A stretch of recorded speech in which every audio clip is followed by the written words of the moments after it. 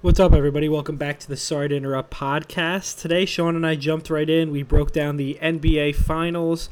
Following that, we gushed about our MLB New York teams. They are both playing incredibly. And then after that, we talked golf. I would just say PGA Tour, but there is another golf league out there. We talked about that extensively, and then I gave out some picks for the U.S. Open. Follow us on Twitter at Sorry Sports. I'm giving out picks there. We're tweeting out the link to the podcast, everything. Reply if you got anything to say, and enjoy the pod. We'll talk to you guys soon.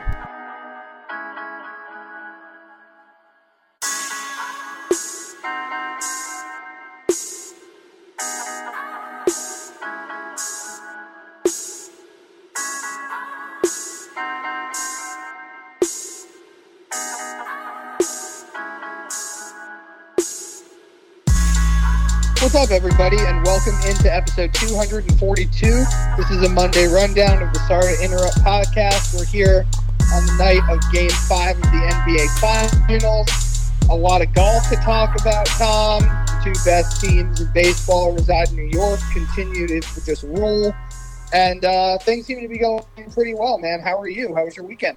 Oh, it was a fun weekend, man. Happy to be home. Happy to be back in the great state of, I guess, Connecticut. I hate Jersey, but that's for another day. I don't think even the people that live there like him. I had a nice cordial conversation with a Mets fan today. He's a little more realistic than most of those Mets fans, and he was complimenting the Yankees as I was complimenting the Mets, and it was a nice powwow. Wow, that's so harmonious. We'll see if that lasts, through the pennant chase. He was in an argument with a Phillies fan, and that person was delusional. Well, the Philly fans are just those are immediate conversations that you want to get out of regarding any sport. Absolutely. Kind of goes back to that Ben Roethlisberger has a good arm take, even though it wasn't the same person. That's kind of how they all argue. That is still the worst thing I've ever heard, as somebody asking, like, a serious sports question. Is he still in the league? Was your first thought. I called him out on that today, and he was like, at one point he did have a good arm. I was like, yeah, at one point I had a good arm too. But, I'm not out here 2011 was a long time ago. Yeah, exactly. But, I mean, what are we leading off with today? I think it's got to be NBA Finals, right? Oh, yeah, absolutely. I mean, like I said, it's the night of Game 5. We have a tied series right now. And I think we got to talk Game 4 because that's the only game that's been played since we last recorded. Yeah, look it up. And Steph went nuclear. Yeah, Sean, I sent you all my bets, and I did tweet out before the game that I was telling the Sorry to Interrupt faithful to take the Warriors alternate spread -5.5. You're welcome to whoever took that. But then I got a little tipsy, but my brain was still there. Decided to take matters into my own hands. Did a sweet MLB parlay that hit. Decided to go Steph over 40 points at plus 220. I don't know why. I just had a feeling Steph was going to go off. Had the under. Had the Warriors money line tucked in with the under parlay. It was a great weekend, man. I won every single bet. And what a game. Hey, you sent me screenshots of your bets. You've been riding high, my friend. You've been really riding high. But, yeah, I mean, listen, this is the best performance all out in the finals that Steph's had. I mean, we can go back into 2015 and, say he probably should have won the MVP of that finals, the first one when Iggy won. Come on. And sure, he should have. But you know what? He didn't. He was the best player probably in that series outside of LeBron, who obviously lost that series, so you're not going to give it to him. But listen, Iguodala won it. We're not going back in history and changing. But this has just been an absolutely unbelievable stretch for him. And they need every bit of it, Tom, because the rest of this team, especially with Draymond being an O-show on the offensive side of the ball, and I think he has more fouls than points in a couple of these games, they need everything they're getting out of Steph, and he's delivering. No doubt about it. I mean, you're getting a little things here and there. Jordan Poole will go off for, a quarter. I remember he did that back in, Game 2, Game 3. And Klay Thompson will have his buckets. But, it's not the machine that the Warriors used to be where it was Draymond set everything up and Steph was off the ball and Klay was off the ball. And Andre Iguodala contributed with his passing as well. Now it's literally Steph taking on double, triple.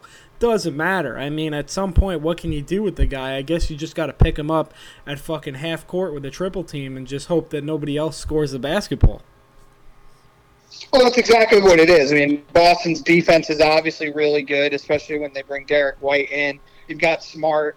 But if Thompson's at all a threat, and obviously Poole can do what he does, that does give Steph an opportunity to have games like this where he's going to explode for 40, 45.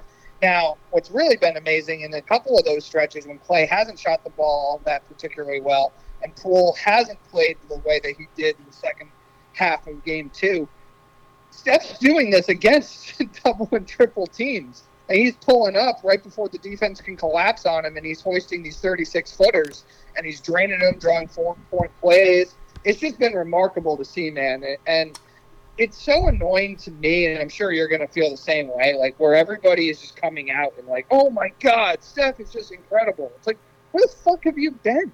For 10 years, right? Seems like. Seriously. Almost. Yeah. I mean, Jesus. Steph's always been this. It's just Steph's such a great teammate that he does what he needs to do in order for the team to win the game. And back in the finals runs that they had against those great Cavs teams, I mean, it was more play off the ball and obviously get KD the ball when he was on the team. But even before that, this offense was more of a 3-point, five-headed monster. Now he needs to score the ball, and look what he's doing. He's one of the best. He wins his finals. He might jump into the top 10 ever. Yeah, I think that you would have to have that conversation. I hate trying to do that in the middle of the guys' especially career. on the fly too. Like that's something that you and I would have to set up in the middle of late August or July and prepare for.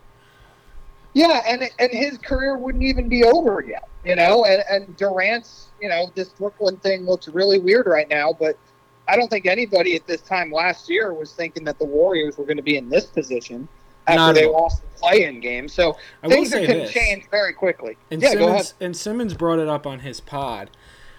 If you take Wiseman and Moody and you flip him for a wing scorer or something, I think this team – and listen, let's give credit where credit's due because we didn't bring up his name yet. Wiggins has been the best of his career right now. I mean, he's done everything on both sides of the ball that he needs to do and kind of just stay out of Steph's way and hit corner threes. And then defensively, he's been great. But if you got another wing player, I mean, I think this team would wrap it up already. Yeah, that's not something that Bob Myers seems like he's interested in doing, though. I think that they believe in the infrastructure and that they can turn some of these guys into cornerstones of that transition from Steph, Clay, and Draymond to the next Warriors dynasty. And I totally see where he's coming from, and I get it. And part of me agrees with him, but part of me also agrees. And again, we're talking about this as the Warriors are tied 2-2 in the finals. So what can we really say? But if they go on to lose this series and they're one piece away, you can't predict the future. And it's like you don't want to lose a finals right then and there by missing one piece. No, I mean, I think that they would be able to fill out their roster in other ways. And yeah, I think a Miles Turner right now would really help them.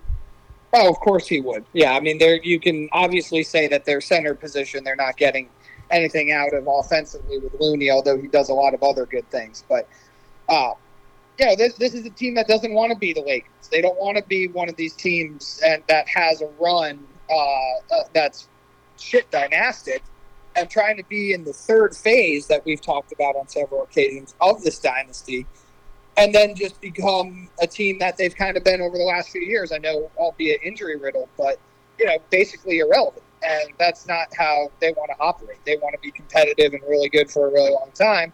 And we were even surprised when you wind the clocks back a year that they made both their draft picks. Yeah, no doubt about it. We were talking trade the whole time, Bradley Beal and others involved. And, Kuminga seems to have worked out for him as well as Moody. I know they're not getting much run in the finals. The games might be too big for them. We're going to have to keep an eye on them in the offseason. But in the interim, how are we feeling about the Celtics?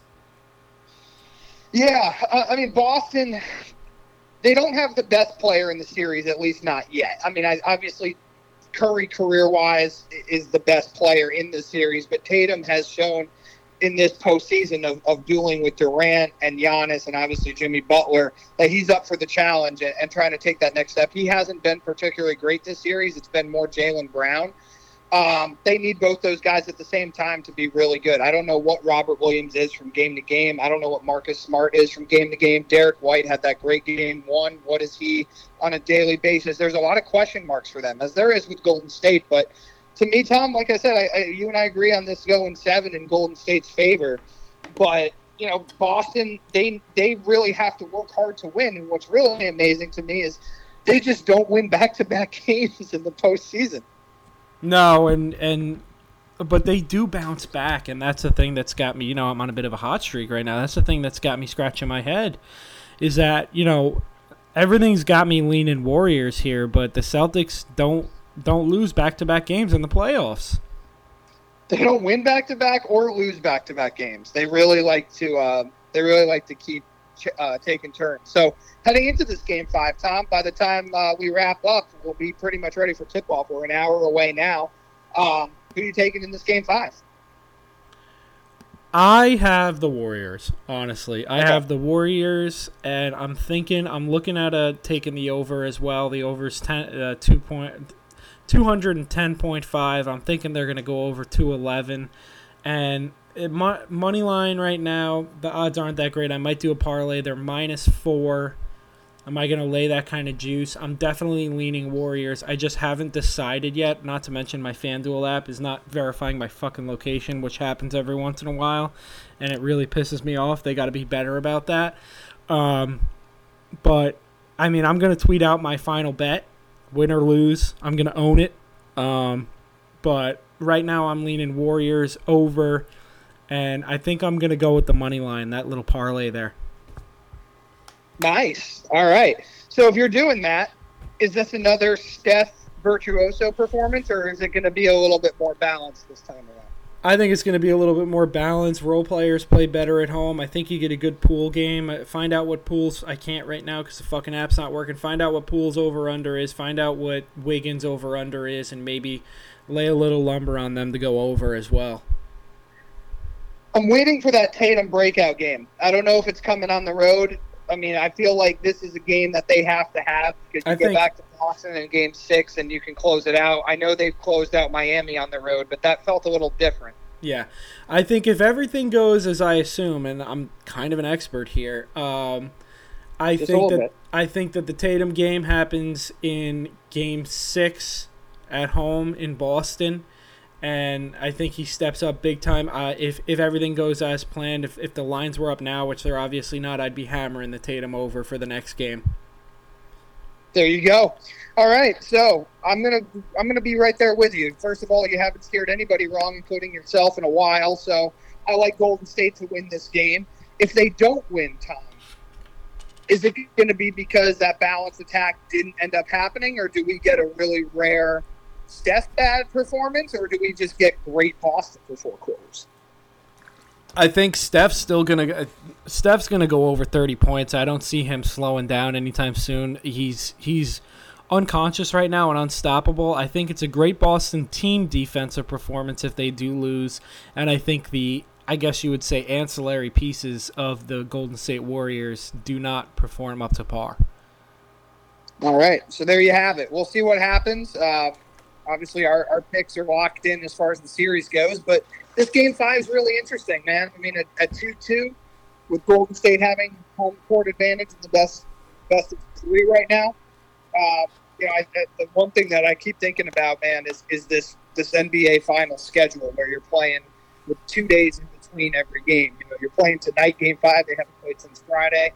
They're going to play Thursday next, and if there's a Game 7, that'll be Sunday. So guys like Al Horford, guys like Curry, guys like Thompson, they're getting a lot of extra rest, which is really nice to see, especially after that Celtics-Miami series where, it was pretty much just carnage at the end.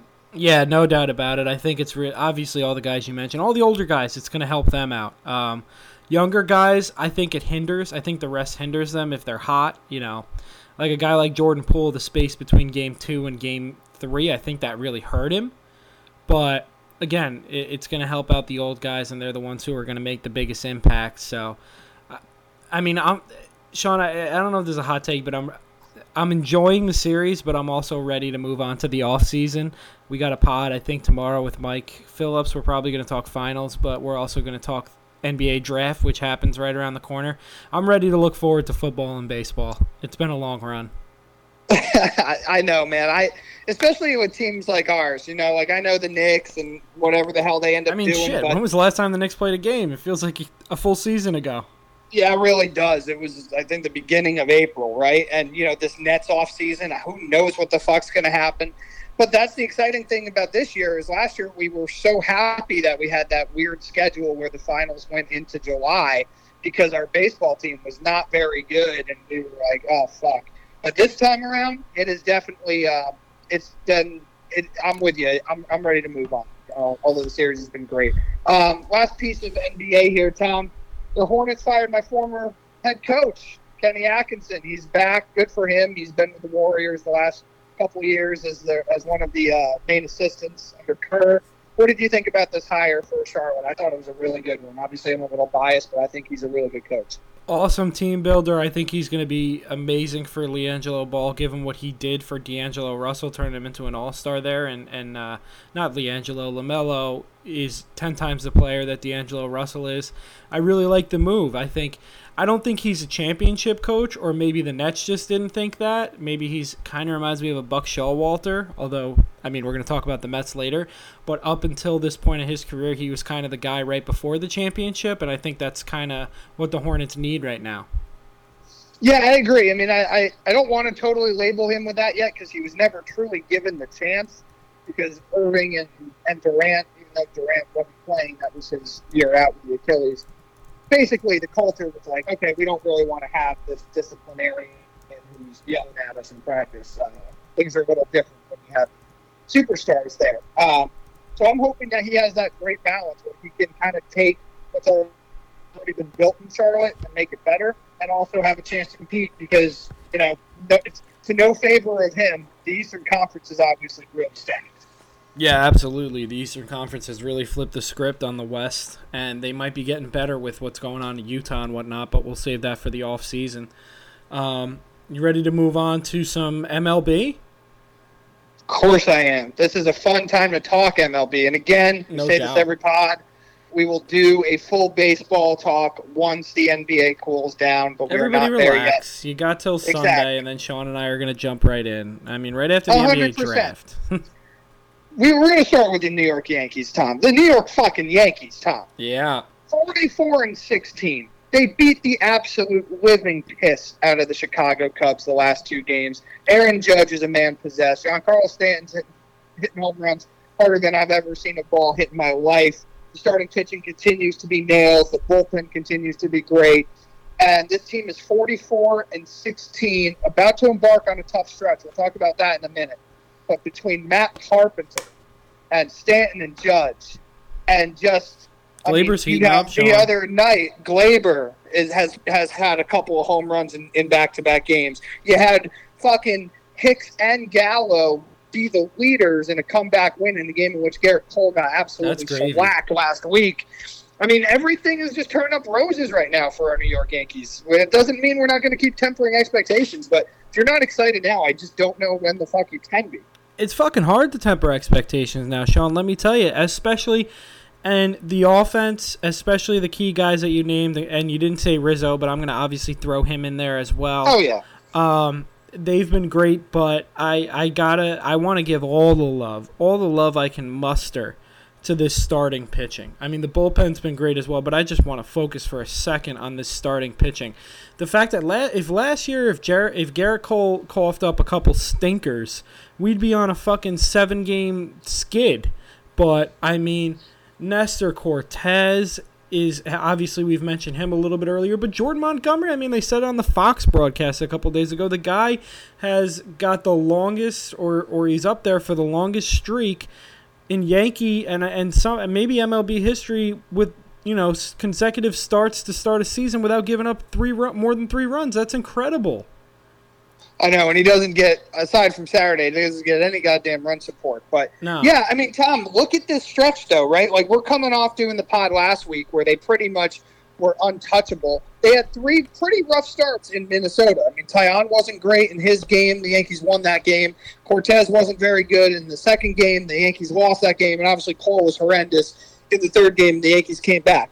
But you look at Friday night, Severino, his second straight start with 10 Ks and going 7 innings. That's unreal. You got Montgomery, like you said, on Saturday. And I don't want to hear any shit about how the Yankees need to be tested more. These are the kind of games and series that they didn't win last year. They never swept teams. They laid down, and they're not only sweeping teams, they're out for blood in these third games, acting like it's the same sense of urgency that it would be, game 1 of a playoff series. I love it. Absolutely, man. And looking ahead for the Yankees and the Mets, I just think there's a few small moves that they have to make. And, last year I predicted Rizzo, and I've started to lock my eyes on a few guys. Again, who are we looking at, Tom? Who are we looking at? We got to have Will Smith on the pod to let him have his flowers. Wilson Contreras, I don't think he'll be on the Cubs much longer. I'm hoping he's in pinstripes. Although, what's his name? Trevino has been great, but I mean, I don't think that's sustainable. Not to mention Contreras is a Gold Glove backstop. And the other guy I'm looking at, Sean, and listen, it takes some moving around, and it'd be tough given Gallo and Hicks, but I got my eye on Cedric Mullins in Baltimore as well. It's also a division trade, but I mean, a guy that just the Yankees, just the type of player that I feel like would just really put this team over the top.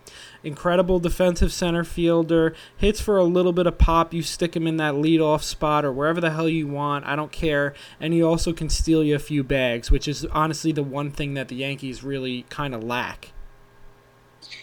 Well, they don't lack it as much as they have in the past, but you're right. Obviously, he's an elite base stealer. That name would very much excite me, but you do know that they'll have to pay, A, the Yankee tax, and B, they're paying all of those players in division.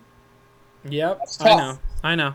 I mean, it's him, and I got to look out at the market a little bit more. Maybe Chicago's got another guy that they can give up. You got to look at Colorado. You got to look at Arizona. Maybe we can steal a Ketel Marte because he's been having a down type year, and he's switched from shortstop to center field. Get him for nothing, and then you could pencil him in for center field for the next couple years. I've been thinking about this, really over the course of the month, and it's not meaning that I'm, the best thing that Gallo and Hicks have going for them is the Yankees continue to win. So they can struggle, they can hear the boos, but at the end of the day, they're usually shaking hands and giving high fives at the end of a ball game. But I don't think Joey Gallo's on this team past the trade deadline. I really don't. I think Cashman understands what he is. You already see him batting ninth now. And I'm looking at a guy like Andrew Benintendi from Kansas City. And he is a better version of Joey Gallo in the sense where he's going to put the ball in play a lot more. He's got that power. He's won a World Series in Boston. Just a better player, period. He's just as good of a fielder, and he can hit 280. He's not quite as good of a fielder, but he is a good fielder. And the 280 to 300, listen, we see what happens in the postseason, Tom. You need guys that put the bat on the ball in big spots. And yes, Gallo's had some big games of late, but even in those games where he hits the home runs, he comes up with bases loaded, you just know he's not going to do anything. He's not hitting sac flies. He's not moving runners over. It's a strikeout, or maybe he hits one out of the ballpark. But Benintendi is on my mind. I'm looking in Chicago, having watched some of these series, or watching this past series, dude. They're doing a third reunion with David Robertson. He threw the ball pretty well the other night, and the Cubs are not going to – he's on a one-year deal. I think he's going to be a pretty decent commodity. I would love to see the Yankees bring him back. No, I agree. Listen, if it's a win-win for them. I mean, if he doesn't pitch well, see you later. If he does, that's gravy. I love that. I really do. And I think, honestly, with Gallo and whatnot, you're not going to get anything for him, but it might be an addition by subtraction type thing, really. And I do love Benintendi because, much to your point, when you get to the playoffs and shit gets tight, the home runs and the pitching elevates and the home runs go away, and that's when you really need a guy to hit that single the other way, steal the bag, and then, kind of like a Ricky rally where, the guy either gets a walk or gets on first and then he scores without even a hit happening. Totally, man. And you could bat him at a lot of different points in the lineup, too. I think he's going to be in pretty high demand because I don't think the market's going to be particularly robust at this deadline because you have teams that are either trying to hold on to their really good players. Like, I know he's having a down year, but Marte is still going to cost you an arm and a leg. And even Brian Reynolds in Pittsburgh, that's going to cost – because they're under control for so long that they're going to, continue to play them to recoup obviously some of their value. That's just a name. I mean, I got others. I mean, I like that Ramon Liriano out of Oakland. I think he's better. He's a better fielder than Hicks at this point, and obviously a better hitter than both of them. I mean, there's a few others, There's a few things that we need to talk about in regard to the Yankees before we shift to the Mets that's a little bit more in-depth than what we've given and talked about so far. And I think one is Aaron Judge becoming the exclusive center fielder for the Yankees. Now, if you go get Benintendi, he probably stays that way, or you could bring up a guy like Tim DeCastro and say, listen, you'll be our primary center fielder. I don't think you're trading Hicks. But if you say we're going to platoon Judge, Stanton, Hicks, and then have Benintendi and DeCastro, that's a good defensive outfield for the majority of the games. And then also you can say, if we want to go make center field our priority so Judge doesn't have to play center, that's where a guy like Laureano steps in. But Judge playing center field every day, dude, does scare me a little bit. I 100%. wonder what you think about that. I'm in total agreement. I mean, he is obviously he's having the best year of his career, even including his rookie year. He's probably first in MVP votes right now. And I mean, it's tough. You put more miles on him in center field. It's a tougher position, and then you got to turn around and pay the guy. Oh my God, the amount of money he's earning himself right now. It's insane. And again, I think I said on the earlier pod, let's get a sports psychologist in there. We'll sign him to the deal, but then we'll just make him think that he's on the last year of his contract every time. Yeah, I mean, listen, his only issues have ever been staying healthy, and a couple of those injuries were very fluke injuries to no fault of his own. But still, you miss a chunk of time for 4 consecutive seasons. That's gonna, no matter what the circumstance of the injury is, it's gonna concern you a bit. And then, Tom, we got to talk about Matt Carpenter. I mean, this is a guy that was a perennial all-star type player in St. Louis. He loses his swing. They just cut bait with him. He goes to Texas. He's on a minor league deal. The Yankees just continue to purge from the Rangers organization. And he has 6 hits as a Yankee, and there are 8 hits as a Yankee, and 6 of them were home runs. Yeah, I mean, talk about you know what's funny is he is what Gallo, the Yankee fans and the experts and whatever were salivating about from the plate. Oh man, that short porch, it's going to be so great for Gallo. Well, Carpenter is better. He's probably got as many home runs as Gallo and as a Yankee, and he's been on the team for fucking 10 minutes. He is what he already wanted Gallo to be. He already has more home runs than Donaldson by 1. And yeah, he's like, I think Gallo has 9 or 10, and he has 6. It's amazing. And that's over 2 seasons, by the way, ladies and gents. Yeah, I know. But dude, you've got to give one of your sports fathers here. I know 100%. You've had a tough relationship with him, but this is unbelievable. No, I give him all the credit in the world for a lot of the moves that people talk about the Stanton move, which by the way we will defend every day. If you're not defending that now, especially with how the contract looks compared to some other deals that have been signed since then, you're an idiot. 100. Thank you. That's all that needs to be said. But, there's a lot of undercover moves that he makes that don't get credit around baseball and don't get credit around a lot of Yankee fans either. I mean, looking back to even when he went out and he got Gio Urshela, which clearly that was an all-time poll, to turn into Josh Donaldson. I mean, this year alone, you get Nestor Cortez, pull him out of nowhere. I mean, I know he's a former Yankee, but he's spinning gems. Well, he was really, they brought him back last year, and really since July of last year, he's been the best pitcher on the team. Yeah, I mean, IKF has been incredible defensively. He's really cleaned up a lot of messes over there. I mean, everything. It seems like all the pieces that are the big splashes that he goes out and does, the Sonny Grays and whatnot, are never work out. But when it comes to the deals that comes off your Bleacher Report and you're like, oh, that might be interesting, or oh, I don't care, those turn to gold. He's always done a great job of finding guys that have value that other teams either don't see, or they're prioritizing younger players, so they're not going to bring in guys like this. And I just look at the depth on this team compared to some of the years past. Mm-hmm. I mean, obviously my biggest complaint with Cashman is probably he has his guys, right? He has guys like Andahar and Frazier. Frazier just got DFA'd by Chicago. Michaela hates Frazier with a burning passion. Yeah, I mean, he obviously never really bought into him, and she's never really totally bought into Andahar. But he's super, super loyal to guys like Hicks, which is frustrating to fans because it's like, how long do you have to ride with these guys? Sometimes you are going to make mistakes. But where he really makes his earning as a top GM in this league is with guys under the radar, like you mentioned, the Urshela's of the world that you get for cash considerations. But, Tom, I just look at this bench. You bring in a Marwin Gonzalez, who can play every position on the field and play it well. Switch hitter, he's a pro. You bring in a guy like Tim LeCastro for his speed and his defense. What sparked this huge run that the Yankees are on was bringing him in late in games and him stealing a bag or two and playing great defense, with games late in games, and they're trying to hold on to a lead. You bring in bullpen guys like a Wandy Peralta for Tauchman, which we didn't love at the time. Tauchman's playing in Japan right now, and Peralta's been a steadying force in the bullpen. Litke's been good for 2 years. And then you find a guy like Carpenter. I mean, this team, plus having the catching tandem of Trevino and Higgy, who, okay, fine, maybe they're not going to bring you a lot of offense, but if the rest of the team hits, these are two of the best defensive catchers in the game.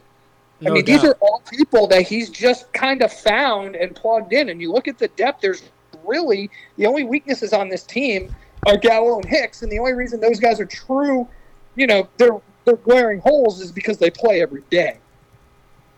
Absolutely, and that's the only complaint I have really about him is his quote-unquote guys as well, where they just get a longer leash than they really should. Yeah, and he tries to justify trades. He did give up a decent amount of talent for a guy like Gallo, but is it really that, though? I mean, he gave up a lot of prospects, but a lot of those guys were never going to see the light of day in New York, and it just so happens that 4 of them are playing on Texas's major league team right now, which doesn't look great when Gallo continues to strike out. But you got to eat it. It's fine. There were a lot of teams that wanted Gallo. Yeah, absolutely. You ready to move on to the Mets, or you got anything else? No, that's all. Unless you had anything else, I'm ready to talk your New York Mets. No. I'm ready to go, man. I'm the Yankees. I'm over the moon. What else can you say? Man? No, it's been great. It's been absolutely awesome. No doubt. All right, moving on to the Mets. These fans got to be over the moon as well. I still think they have the second best record in baseball. Yeah, they got their 40th win last night, and they're doing it to with I mean, they're the 2 best pitchers in baseball are on the Mets, and they're not even playing. Yep. What else do you really have to say? I mean, Bassett's kind of fallen off, given the, I guess, ace role. But he still was a hell of a pickup, in my opinion. I think he'll go back to form. But, I mean, on this road trip that they went on, just the fact that they went 500 when, you got Lindor, who slams his hand in a door. He can't play a game, and he's got fractured fingers. Alonso sat out a game, and Marte sat out a game, and still they end up going 500. I mean, the signings that they made, we can't talk enough about them, and their pitchers are really stepping up when it comes to Walker and Carrasco and McGill. I mean, I've got an eye on somebody for them that I think would be absolutely perfect. And who's that? That is Frankie Montas in Oakland. Oh, there you go. I think he would be just really shore up that pitching staff. If one of your 2 big horses in DeGrom or Scherzer need to skip a start or whatever, you can go to a 6-man rotation. I think their lineup is pretty sure and solid. I think they just need to get one more starter in there and then maybe one more sleeper bullpen guy, and they're golden. Well, they've gone to the Oakland roster couple of times. Obviously, Canna was a free agent, but they liked him. Marte was a free agent, but they liked him, and obviously made the trade for Bassett. So that's a really good call by you. And I think Montas would really help there, because if you do end up solidifying a playoff spot relatively early, or maybe have a really nice command on the division, putting him out there would really take the pressure off of DeGrom and Scherzer to be pitching 7 innings a game, down the stretch. Yeah, no doubt about it. They need to make one move, and it's small moves. You know what I mean? The Yankees and them, they need to make 1 or 2 moves, and they're golden. And obviously, that's all contingent upon injuries. Both teams have had some injury scares. Saying. Yeah, you're right. I just wanted to clear that up because when we know in baseball, 1 week everything can look great, and the next week your all-star shortstop slamming his finger in a door. It happens really fast. But I agree with you. And Tom, I think this Buck Showalter whole situation has just been so nice. Now, we're Yankee fans, although I have some questions about sometimes. Here we go. The Mets. But, I understand Mets fans, it's in their DNA to worry and be concerned and make comparisons to previous years that they've gotten off to good starts. I just don't see it this year. This team's too good, and Showalter's too steadying of a presence. This is a road trip that in previous years, Tom, they would have gone, 3-8, and to go 500, like you said, I think that's just a huge, huge testament to this team. No doubt about it. It's a totally different season, different vibe, different feel. I really have to just give so much credit to, honestly, the culture that they've built with the additions that they brought in. Canna, Marte, obviously we saw Lindor, but getting rid of guys like Baez and some other players on that team that, I think were very instrumental in the demise of this Mets team last year. I think they had the talent to still be in it towards the end. That collapse was, I really think, indicative of more of the culture that team had. And this team, obviously, on the opposite side, they're just much more professional. And I think over the course of 162 through the ebbs and flows, you're just going to be much more steady. And the teams that are kind of really up and down, those are the teams that struggle the most. No doubt about it. Baseball is back to being fun in New York, so it doesn't get much better. No, it's got to be fun up there, man. Oh, it is. It got hot up here, but it's definitely getting fun. I don't want to hear it. No, you know what? I feel like I have the green light to complain because you only can complain during the hot. I get to complain twice. That's the thing. That is fair. It's unreal how cold it gets here, and then it turns around and it's just as fucking hot as Texas or anywhere else for 3 months out of the year. It's insane. Did it hit 108 there this weekend? No, but we did hit high 90s, and it's humid as hell here. That is hot. Humid as hell. Today I actually, listen, before we move on to golf, I like to shit on companies. I got to give a little bit of credit. I was dying, and I was like, how am I going to do this podcast in the guest room because we don't have AC in the guest room? And I bought one of these little, I forgot what the hell it's called. Let me get the name. It's called Arctic Air. Okay. And it's an evaporative. It's basically a mist fan, but you put ice water in it, and it just blows the cool air on you. And mixed reviews, but I think the people that gave it bad reviews were idiots because they thought it was actually going to turn into an air conditioner and, cool the whole room. And it's like, there's kind of a reason why this is $40 and a good air conditioner is, $350, probably because the other one actually cools the whole room and works better. But this one, I'm in the guest room right now, my office as I like to call it, and I'm comfortable. I'm not dying, and if I didn't have this thing, it'd probably be a hell of a lot hotter. So I got to give a shout out to them. There you go. That definitely has to feel nice. Yeah, it really does get humid up there. Talking to people down here, like, oh, Connecticut, it can't be that bad. So I'm like, listen, especially when you're closer to New York, oh, it gets hot, baby. We know. It's not even the hot. It's the wet heat, excuse me. It's not a dry heat. So no. It's like, if you don't have air conditioning, and obviously we don't have air conditioning in the bathroom, and I grew up as a child of central air. I was truly blessed. But you get out of the shower and you can't tell. You're soaking wet. You can't tell if it's water or if you're sweating already.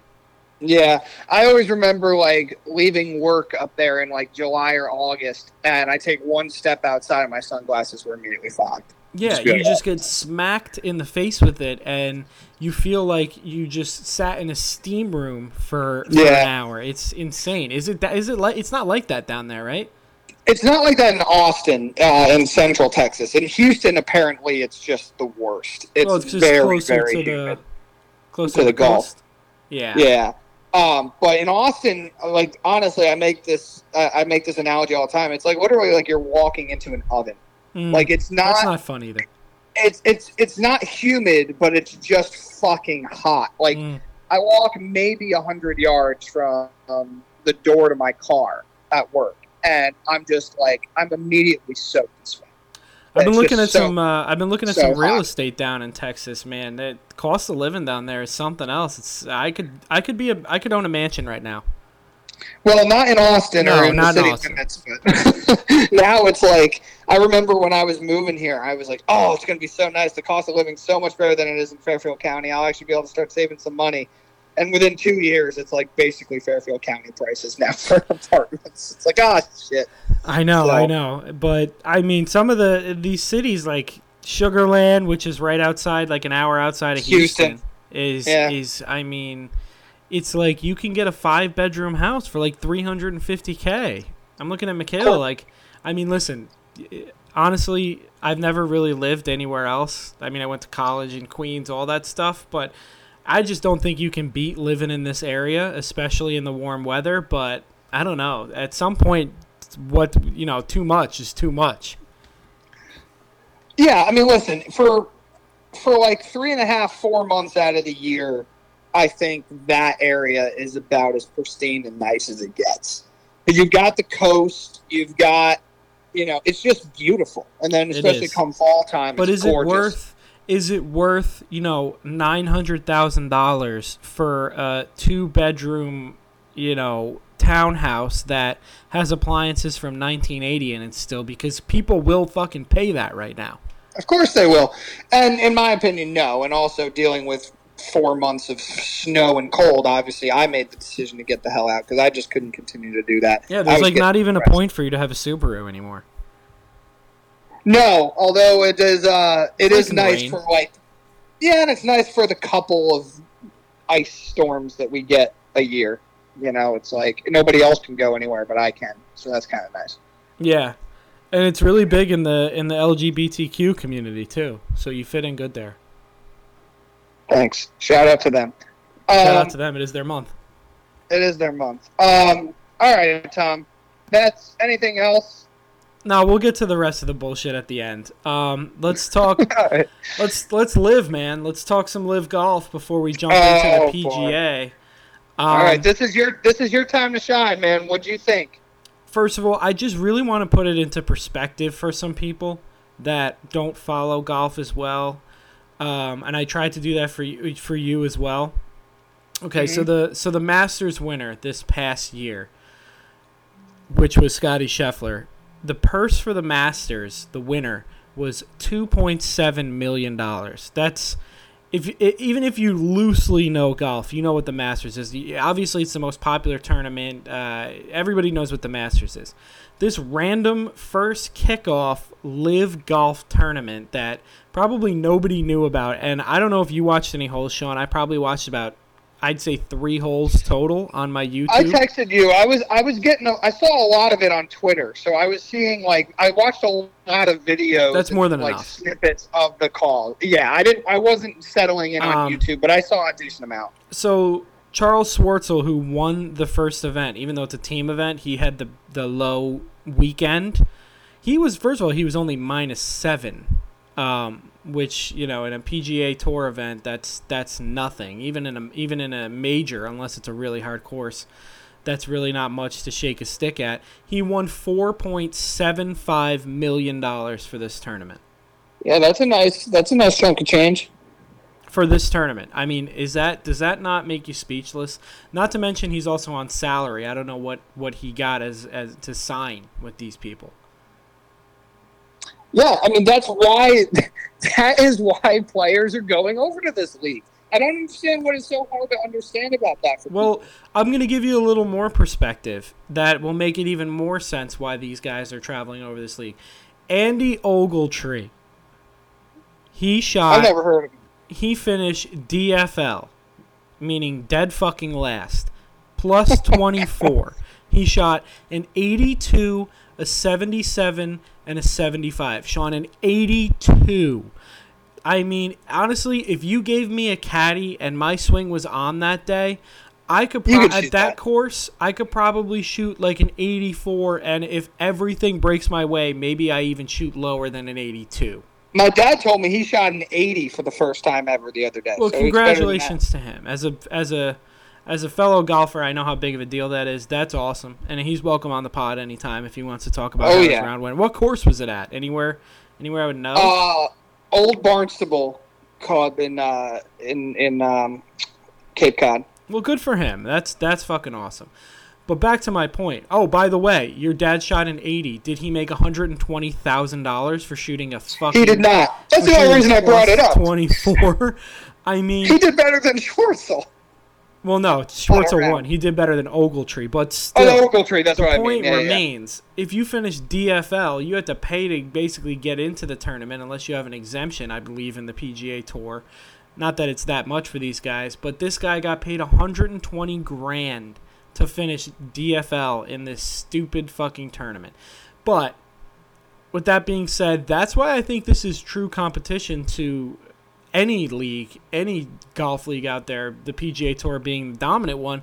Because, I mean, when you're spending stupid money, what does it matter? This is not a business. This is just, I don't even know what it is. It's a competition to the PGA. It is, but unfortunately, the PGA is going to have to figure it the fuck out, and they may have to reclassify themselves as not a not-for-profit and pay their best players under contract what they're deserving of, because, I mean, $120K to finish DFL, $4.75 million, nearly double the most famous tournament and on one top of the of highest your salary prices. too. Exactly. And Sean, I did watch it. I think the golf's going to get better because better players are going to come over. They're going to have to. If these checks are cashing, which I don't see why they wouldn't be, because these guys would be hightailing it out of there if they were allowed to, by the way. This is the Saudi government. Better players are going to come over, and this is going to be the worst golf we're going to see. And yes, the team names, the Stingers and the Crushers and the Majestics and the fucking Fireballs are terrible names, and I'm sure they'll figure that out. And their logos look like it's from fucking Microsoft Office 2004 clip art. But you know what? The money's real, and the players are going to be real soon too. And I have to give credit to the broadcast. You know, like I said, they bootstrapped it, but they had some good camera angles for YouTube, and they had real deal broadcasters on there as well. Yeah, didn't they have like one of the soccer guys from the Premier League doing the? I believe they did, and then they had a very familiar name from. I believe he must do something on TBS as well. I mean, they got some real names. What team are you for, by the way? What's your team? I couldn't tell you. I'm gonna make. I think you're a Fireballs fan. Yeah, I know you've always had. I know you've always had deep love for scumbag Sergio Garcia. I'm gonna go ahead. Not at all. I'm gonna go ahead and be Team Niblix just because it's an ode. It's an ode to a classic. All right, there you go. The first time I ever really heard of Sergio was when he made that comment about Tiger, where he's like, "You can come over and have fried chicken or something." Like, yeah, that's no good. Shit. No, not good at all. But dude, like they're in the trial stage of this. This is their first tournament. They're in the process of they're just trying. And since we last recorded, they brought over Bryson and they brought over somebody else too. You texted me about Ricky Fowler. Yeah, so I mean, listen, he's a name. He hasn't been particularly good in a long time, but it's another name that they can use to brand, and that is what it is. It's about getting the highest quality players into this league and abandoning the PGA. So once you do that, all the other stuff, and like I'm looking at a guy like Murdoch who owns Fox. This guy understands sports, and he understands the command for international sports to be broadcast in primetime. And shit, man, he's part of Fox that's partnered with NBC to put the USFL on. That doesn't get any fans at all. That league is completely backed by television money. I'm looking at a guy like him to say, listen, I think Fox only has the U.S. Open as far as major tournaments. We're going to make a deal with the LIV league and start putting them on there. That once they get a better broadcast that's on mainstream cable television or one of the top streaming services, they're going to be fine, and they're going to play some good courses. They're getting the players. That's what matters. And the PGA, the commissioner, is really doing a shit job with this, acting like it's nothing, continuing to double down on saying these players are banned. They're not going to be banned. It's not going to hold up in court. So he's just digging himself a grave, in my opinion, particularly when Phil, Bryson, and all these guys are going to be playing in the U.S. Open in a couple of days. John, I got nothing else to say about that. I mean, you summed it up perfectly. You're a golf expert. Look at me. Look at me. I'm proud of you. Listen, I had to take a page out of your playbook. You really dominated college football last year, and I'm looking forward to another good season from you. Successful year of spring ball. I'm getting excited. There we go. But yeah, what do you take out of the? I mean, if there's anything else you want to talk about with the LIV, but I'm sure you've got a lot to talk about with Rory winning in Canada, right? Yeah, I mean, he absolutely dominated. I mean, what else is there really to say? He won it. It seemed like wire to wire, and that final group was like the only thing that was like the competition to LIV Golf was the fact that it was Finau, JT, and Rory, and they all played incredibly well. The only thing I will say is, I don't think Rory gets it done this week because he got it done last week, and I know that's a dumb thing to say, but I might have to cut off my nose to spite my face on this one or whatever, and just watch him win it. And I'm not betting on him. He's not in my foursome. We're gonna get your foursome in a minute, but how do you like Rory's not so subtle shot at Greg Norman? I mean, Rory is like the face of golf right now, and I do love it. And the thing is, Greg Norman tried to do this back in the day when he was like, I'm an independent contractor. He's been trying to do this forever. I just think Greg Norman's a fucking old man, and he's just delusional. I mean, he hasn't. I don't know if he ever came from money or whatnot, or he's from nothing. Don't care. He's been rich for too long, and he's just fucking delusional. When you're that rich for that long, I mean, it gets to a point where like real world issues and normal people problems just I don't think get in your way. That's why I think a president that is a billionaire on paper or whatever makes a hell of a lot of sense. On paper, I say, because we don't know how much money he actually has. He won't do his taxes. No, we know that. Yeah, I mean, to me, I thought it was very cool that, and kind of like really well synced up that Rory won on the same weekend that the LIV got started, because he's been so outspoken about how he won't do it, and how the PGA needs to get better and find a way to keep guys, and how you're not going to sell his soul for money and all that. And listen, like, I look at it two ways, and I'm sure you'll agree, and you can, feel free to contribute, your thoughts if it's anything extra. But, like, I don't blame these players for going over and, quote-unquote, selling their souls for money. The U.S. government, we talked about this last week. The U.S. government does deals with the Saudis all the time and with China all the time. Like, fine, go get your bag. Capitalize on as much money as you can. But I also give Rory a lot of credit for deciding that he's going to draw that line in the sand, and he's not going to be a part of it. Here's what pisses me off, okay? Is that these players think and treat the fans like they're fucking MLB, like they're Brian Cashman, and talk to us like we're stupid, when all you got to do for me personally is say, listen, it's life-changing money. I'm going to be able to set my family up for generations, and that's why I'm doing it. This whole grow the game bullshit and whatever else that they're all using, those funny excuses, we can see right through it. If honestly, I would respect someone so much more if they came on and they were just honest and said what I just said. You don't have to say, oh, it's for the money. You could say, like, listen, if if I got offered a job from a company that did some sketchy shit or whatever, but offered me, 10x my salary that I was making on at my current job, and I also, had way more job security because it's a guaranteed contract and if I get injured or whatever, and this, that, and the third, don't you think I'd think about it? I'm sure you would too. Yeah, everybody would, and you raise such a great point. People need to get off their fucking high horse about it and just call it like it is. That's the only reason why I have a gripe with it. Go ahead, Sean. That was really well put, and it's not even like the Cashmans of the world saying it. It's more the players. When players make free agency decisions, it's like, I just always saw myself here. It's like you saw yourself there once they gave you the largest contract out of every other team. Mm-hmm. That's kind of what I loved about Tyreek Hill, like saying, like, yeah, I had the choice between the Jets and Miami, and I wanted to be in Miami. Like, okay, like I don't know how anybody could blame you for that. And like you said, like, don't treat us like we're idiots. It's always nice to hear that you were the preferred destination for another team. And it's like, listen, when the Nets got Kyrie and KD, a major part of that was because Kyrie wanted to play near home and he didn't want to be a Knick. That's why he chose the Nets. He didn't choose the Nets because they were going to give him the max. Every team was going to give him the max at that point. It's like, that's all we want to hear, dude. Just be honest with us. So you're totally right. Yeah, and I don't need you to be so blunt with it that it was about the money, but a well thought out answer. Bringing up your family, a little tearjerker there, whatever. Just fucking say it. It's about the money. I don't care about your reason.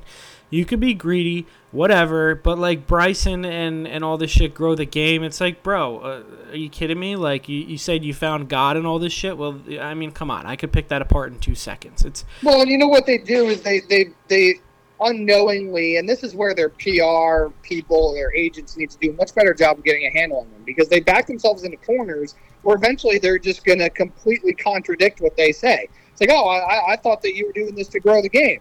So, well, no, getting paid $220 million salary also was a big reason why. It's like, why didn't you just fucking say that? Would have saved all of us a lot of time. Yep, absolutely. That's the only thing that pisses me off about these players is the whole quote-unquote grow the game thing when, first of all, we know it's not true, and second of all, you're actually doing the opposite because you're diluting the pool, and now the competition's not going to be as good. So, honestly, in professional sports, very specifically, competition in this day and age, in 2022, not in 1940 or whatever, when we had the MLB, the AL, and the NL merged together, and the NFL, the AFC, and the NFC, and basketball, and so on, so forth. It's not good right now, and it just creates 2 shitty products instead of 1 excellent one. But you know what? If you look back at those times, and obviously they've all happened at various times in history, but the commissioner of the older league, of the more solidified league, always looked at it as an opportunity to make sure that the product was at its best. Yeah. Going back to baseball, where the commissioner of the National League was like, okay, fine, we'll partner with the American League, and we'll have a World Series to decide who the best league is. The NFL, Pete Rozelle did that, after the AFL. Was honestly at some time a little bit more fun of a league. They had much more of the forward pass. It was a lot more, there were ideas that helped grow the NFL. Your Jets were the first champions of that. They beat the Baltimore Colts, where nobody thought that could happen. Mm-hmm. And then the ABA obviously, moved into the NBA, and Dr. J becomes a Philadelphia 76er. And that is what good organizations do. And you're looking at the PGA, like I said, their commissioner, whatever his name is, absolutely moronic. He should be looking at this as a great opportunity to somehow do business or find a way where certain tournaments are going to be played under LIV, plans or contingencies, and some are going to be played under PGA. I don't know if the Saudis would go for that, but to just shut the door on it and then double down and say you're going to ban these guys from all PGA Tour events, and you're digging yourself a grave, like I said. No doubt about it. I think we spoke on that pretty well. These live golf events are honestly, Sean, they're only going to get better from here on out. I think how often are they playing? I'm looking it up right now for you. I know we're headed out. Me and you are headed out to Pumpkin Ridge, so in Oregon. I picked up the tickets, put them on your card, but I figured I'd Venmo you. I appreciate that. Being that I think the tickets were like $6,000 a pop. I'll let you know when I get paid. I mean, it looks like they're like kind of on a once a month basis the way it's going. Next one is in Portland. Like I said, at Pumpkin Ridge. Of course, I'd really like to play. I watched a couple videos on it just out of curiosity. July 30th through June 30th through July 2nd. Then you got one at Bedminster. Guess who owns it? Trump. July 29th through the 31st. Then you got one in Boston, going over where they're playing the U.S. Open this week, September 2nd through the 4th. So it's looking like almost a little bit closer together. They're going every 2 weeks here. Then you got Chicago. Then you got Bangkok. Then you got Jeddah. I don't know where that is. Somewhere on the Red Sea in October. And then you finish it off with your boy DT again in Miami in late October. My boy. That's slander on this pod that I won't stand for. Oh yeah, that's a pretty good calendar right there, and they're obviously some of those tournaments are right around the last two majors. So Tom, speaking and of I'll that, tell you what, they're going to be grabbing some eyes, because when the fall season of the PGA Tour comes into effect after the FedEx Cup and everything, they kind of just roll it right over. A lot of the good players don't play those tournaments, and it kind of turns into a drag, and they're going to grab some eyeballs. Not to mention, I bet you $1 billion. I bet you all the money that Live Golf has, they're going to grab. Can you bet me the money that you put on my credit card for Pumpkin Ridge? I'll bet you that too, the $12,000 on that they're going to grab some better players as well. There we go. Oh, I'm sure they're not done. And the more success they have, and the more kinks they work out, the better. Because that's the thing, man. They have the money to make up for any flaws that they have. I just get the vibe that this is just it's gonna fall apart fast, man. It really is. Because if a player on the edge, teetering on the edge, that's a good name player that falls out of the top one, whatever it is, to get into the FedEx Cup playoff, maybe he just jumps right over to Live. I think you're gonna see a lot of that. After this week, when the tournaments, when the regular PGA Tour tournaments shake out. And I just think, at the beginning you're like, oh, maybe in a couple of years. I think this is going to crumble a hell of a lot faster to where the PGA Tour is going to have to attempt to take some real action. No, you're right. They certainly are not going to be successful if they continue to operate under, the course of action they're at right now. Like, there's just no way. Because they can't compete with that money. They can't compete with the prize money, and they can't compete with eventually the quality of players. There's just going to be so lopsided in favor of the Live that you're just, eventually what do you have to sell to your fans? Absolutely fucking nothing. Here's what's going to happen. They've got the other league, the PGL, which isn't associated with Saudi Golf. I don't know who is investing in it, but it's kind of a similar layout. And I'm thinking the PGA is going to end up partnering with them for certain tournaments where it's a limited field, it's no cuts guaranteed. The big boys are going to be in there. It's going to be awesome because they're going to be able to plan it better with the golf and everything. And that's how they're going to end up saving the whatever version of the PGA still remains, because there is no physical way possible, the way that business is currently run, to be able to get that much money in there. No sponsor, no whatever is going to pay, billions and billions of dollars. So they're going to have to go in with an investor. Yeah. No, absolutely. This is going to be a very, very long process with a lot of moving parts. And I'm excited to see what ends up happening because, shit, man, outside of the majors, PGA is not going to be able to compete with anything, and that's eventually they're going to be it's shit or get off the pot time. That's exactly what it's going to come down to. But we do have the U.S. Open this weekend, Tom, in Brookline, Massachusetts, with all the star power. I think outside of Tiger, right? Tiger's not playing in this tournament. No, and this is kind of what we both hope for, right? Save it up for the Open, which is the 150th. I think I said 100th last weekend. I shortchanged them by 50 years. It's the 150th U.S. Open at St. Andrews. Yeah, he's gonna empty it all out for that. I think so. All right, this is your time to shine again, man. Preview this U.S. Open for us. What's the course looking like? How do you look at the foursome? Who's your pick? All of that stuff. I think, again, this course is another course where a top-class player is going to win it. I don't think you're going to see, a random guy coming out and winning a major. I think it's going to be top-of-the-line players. It's not a long course, but it's got some. I mean, I watched a bunch of videos on it. This course feels like it can only be built in a place like where we grew up, where there's the rock jutting out everywhere, and then there's fairway, and it's a gorgeous looking course, let me tell you.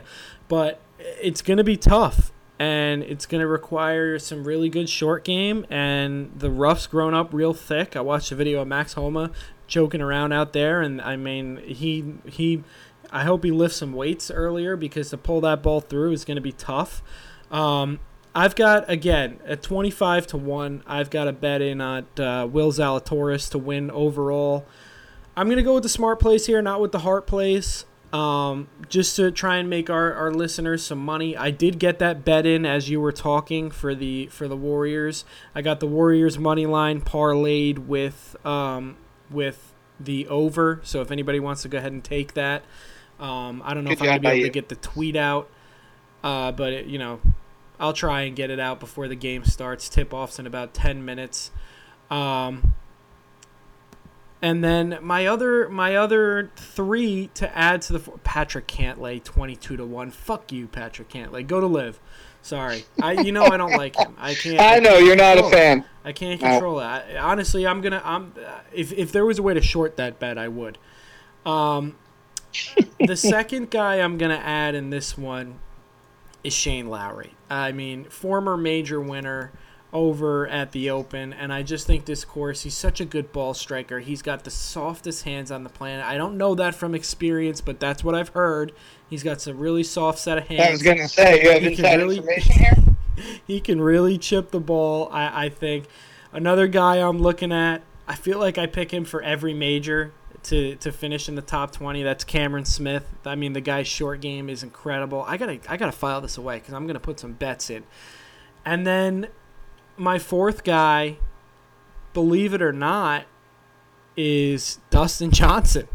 Nice. I just think Dustin Johnson just doesn't give a fuck, man. He doesn't. And I feel like a lot of people in this world could use a little bit of Dustin Johnson's personality, And I feel like absolutely. It would be a much more mellow place. I respect how apathetic he is to certain things. He's got his life, he's got Paulina, he plays fucking great golf a lot of the time, and he's made a lot of money, and he's making even more now with the LIV, and he just doesn't care what anybody says about him. And I really do respect that.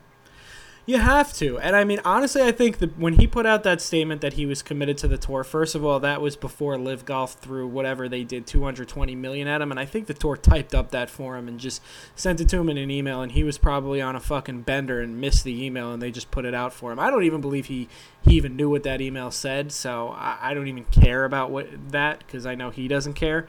Nope.